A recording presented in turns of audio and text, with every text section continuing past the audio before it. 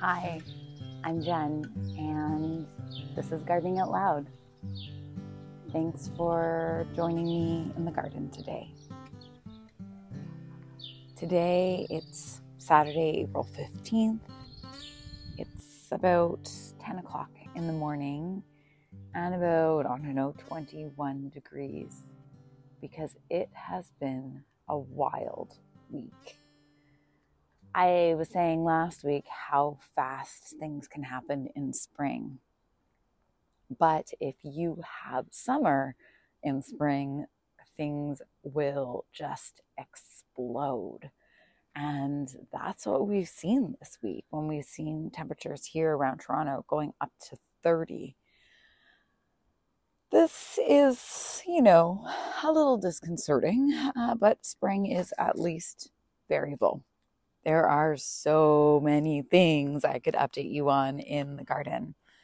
In the spring garden, for starters, last week when we were talking, we just had baby daffodils. And now I have full-size daffodils in about 5 varieties. The muscari are really going for it. The hyacinths are in bloom. Things are looking so lush.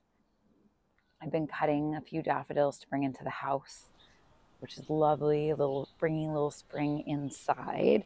And one thing to note if you're doing that is you don't want to put daffodils in with other flowers unless they've had time to soak on their own for a few hours, because daffodils exude a sap that will damage your other cut flowers that you might put them in with. So daffodils are best kept on their own or left to soak for a few hours to get all that sap out, and then they can go in with the regular flowers. Now I've been doing just daffodils, so it's not a big problem.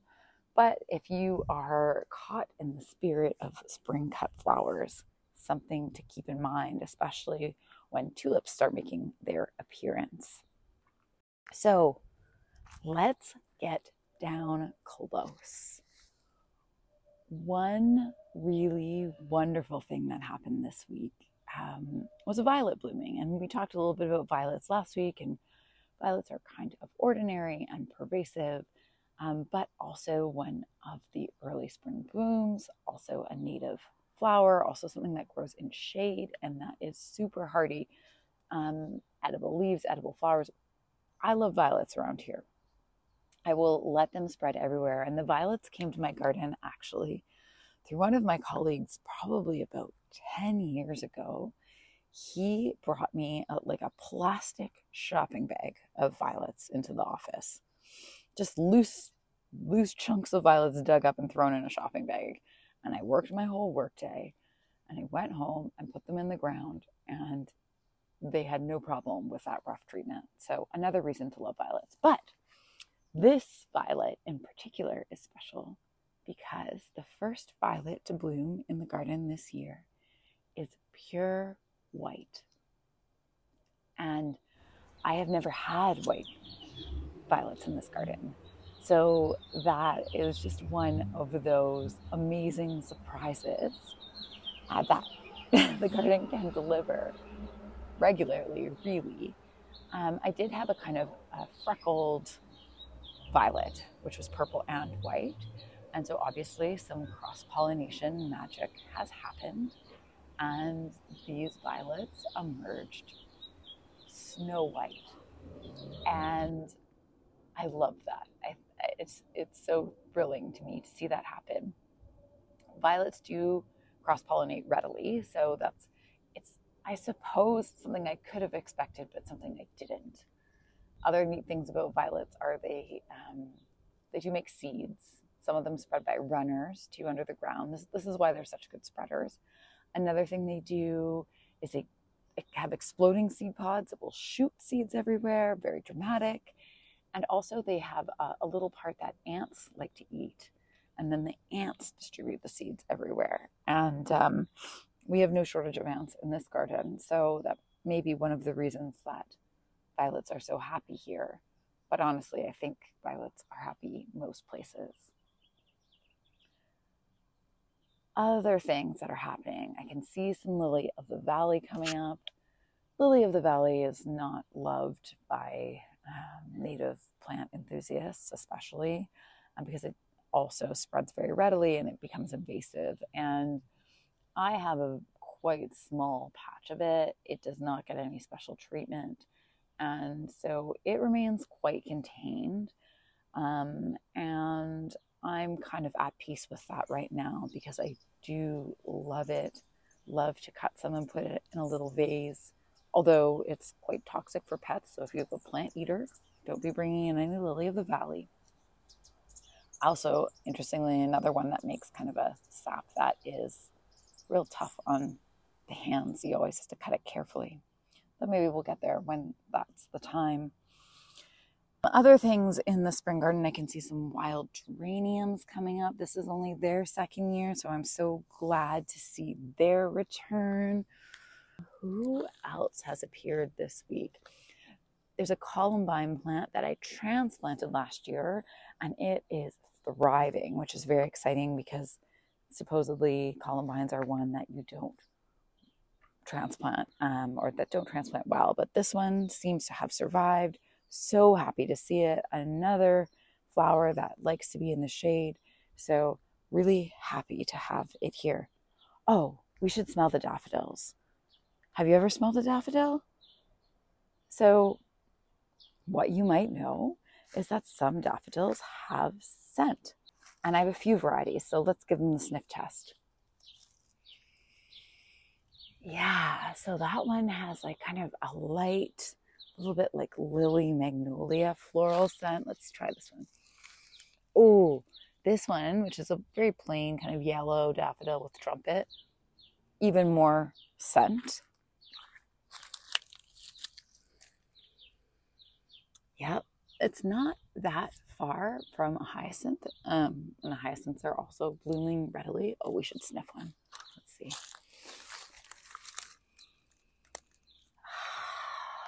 Yeah, that's good.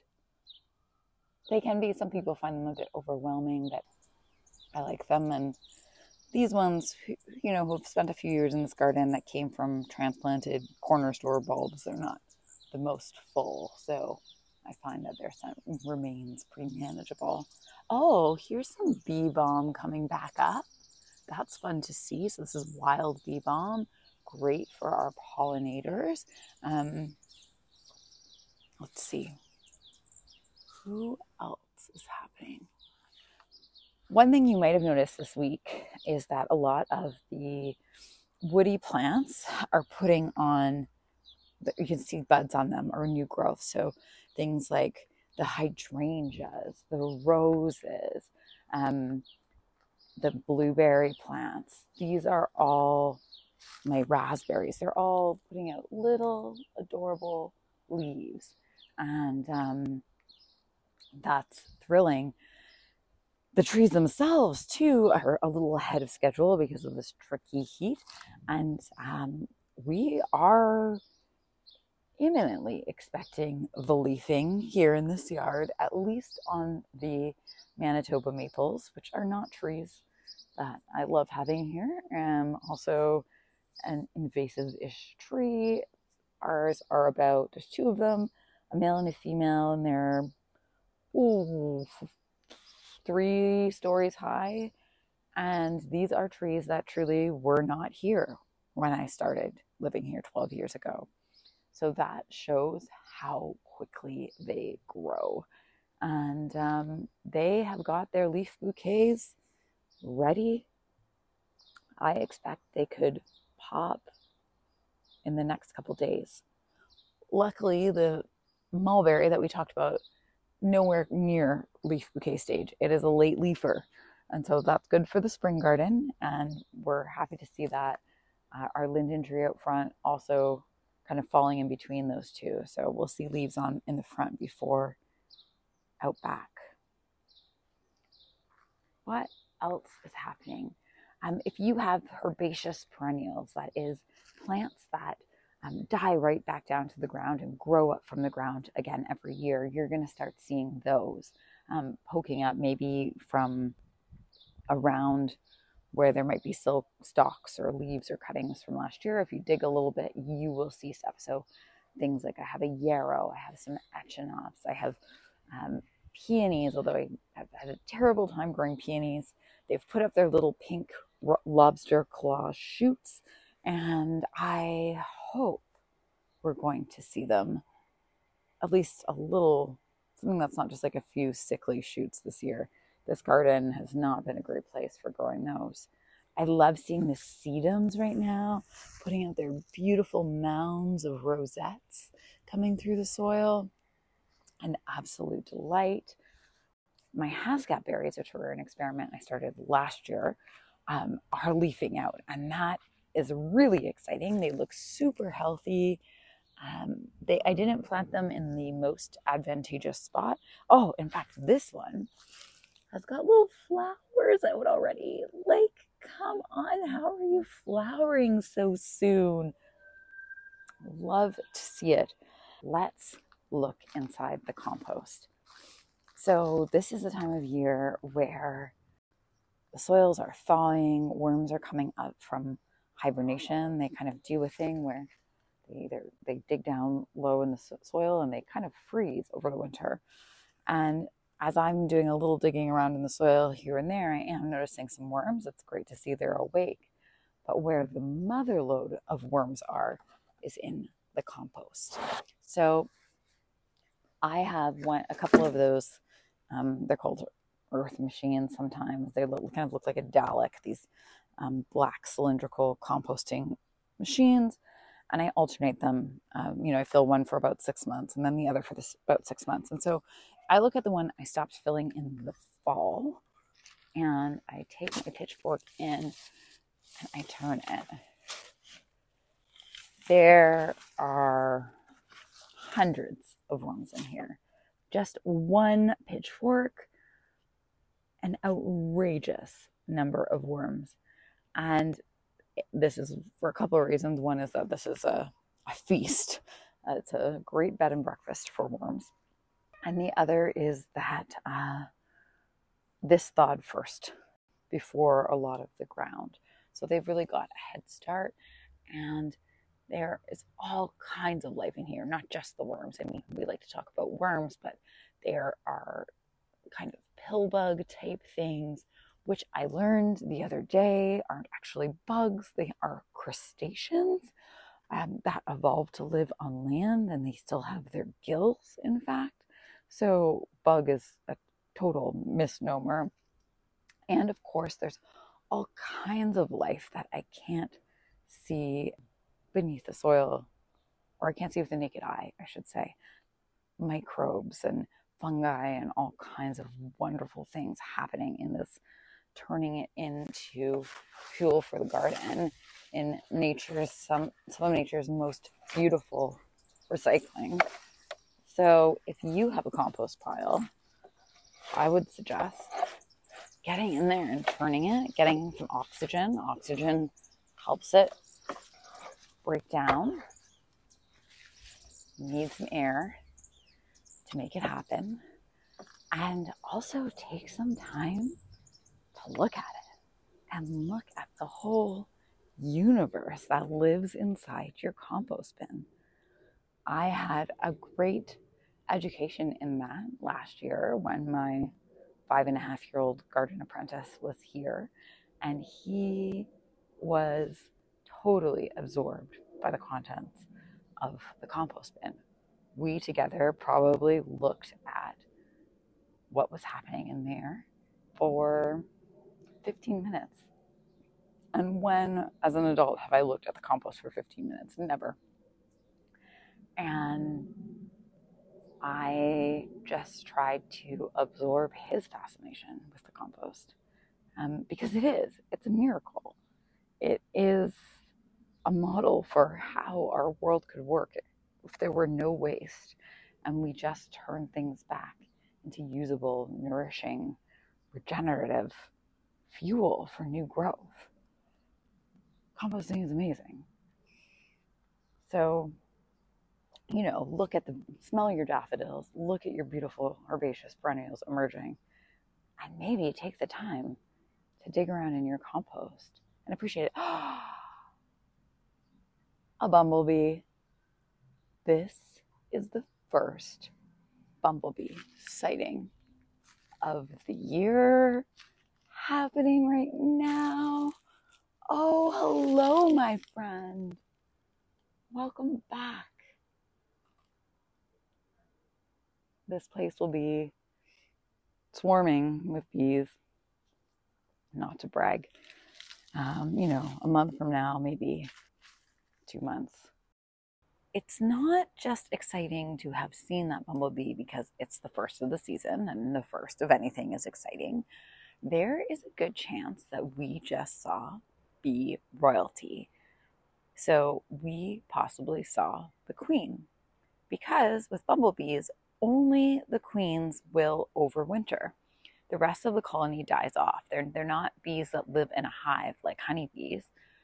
Literally, the queen is the only one left, and she will go off in the fall and make her hibernaculum, which is an awesome word. That is to say, she finds her place to hibernate. She spends the winter there, and then when spring arrives, she wakes up and she will lay some eggs to grow herself some workers. And those worker bees are the ones who will get to work gathering pollen, and she continues to lay eggs to grow the colony. The worker bees will lay some eggs too later on, some of them.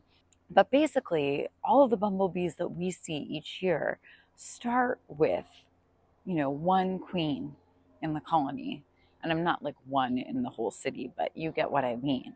It's not like 100 bees go to sleep every year and 100 bees wake up. One bee goes to sleep every year, and then several hundred emerge over the course of the season. And that last year's queen will then die, and the new queens will start the cycle anew for next year. So we maybe just saw the mother of so many bees that we're going to be seeing throughout the season. And I think that is super cool. One last important note before we go is that, especially with this warm weather, it can be very tempting to remove any leaf mulch, to clean up the garden. And it's just not time yet. Hold off a while longer. There are a lot of insects that are still hibernating in that leaf litter, in those hollow stems, under the ground. We don't want to disturb them. So I know this is the time of year where you're dying to do some garden tasks, and they just say, wait a bit longer. If you need to clear an area to plant something from seed, do that, sure. Move some aside. That's not a big deal. But, a lot of things like your spring bulbs or your garlic or all those kinds of things will just grow through the leaves. Right now, my garlic is growing through all its mulch, and same with all my tulips and things like that. So don't worry. Nature finds a way. And just wait a little longer to give our insect friends some time to sleep a little in. Let's hit the snooze button a few times on behalf of our insect kin. Well, I think that's enough for today. I am wishing you a wonderful week ahead. And I hope you can enjoy all the little small glories that are there, even as the cold weather comes back for us. Talk to you next week.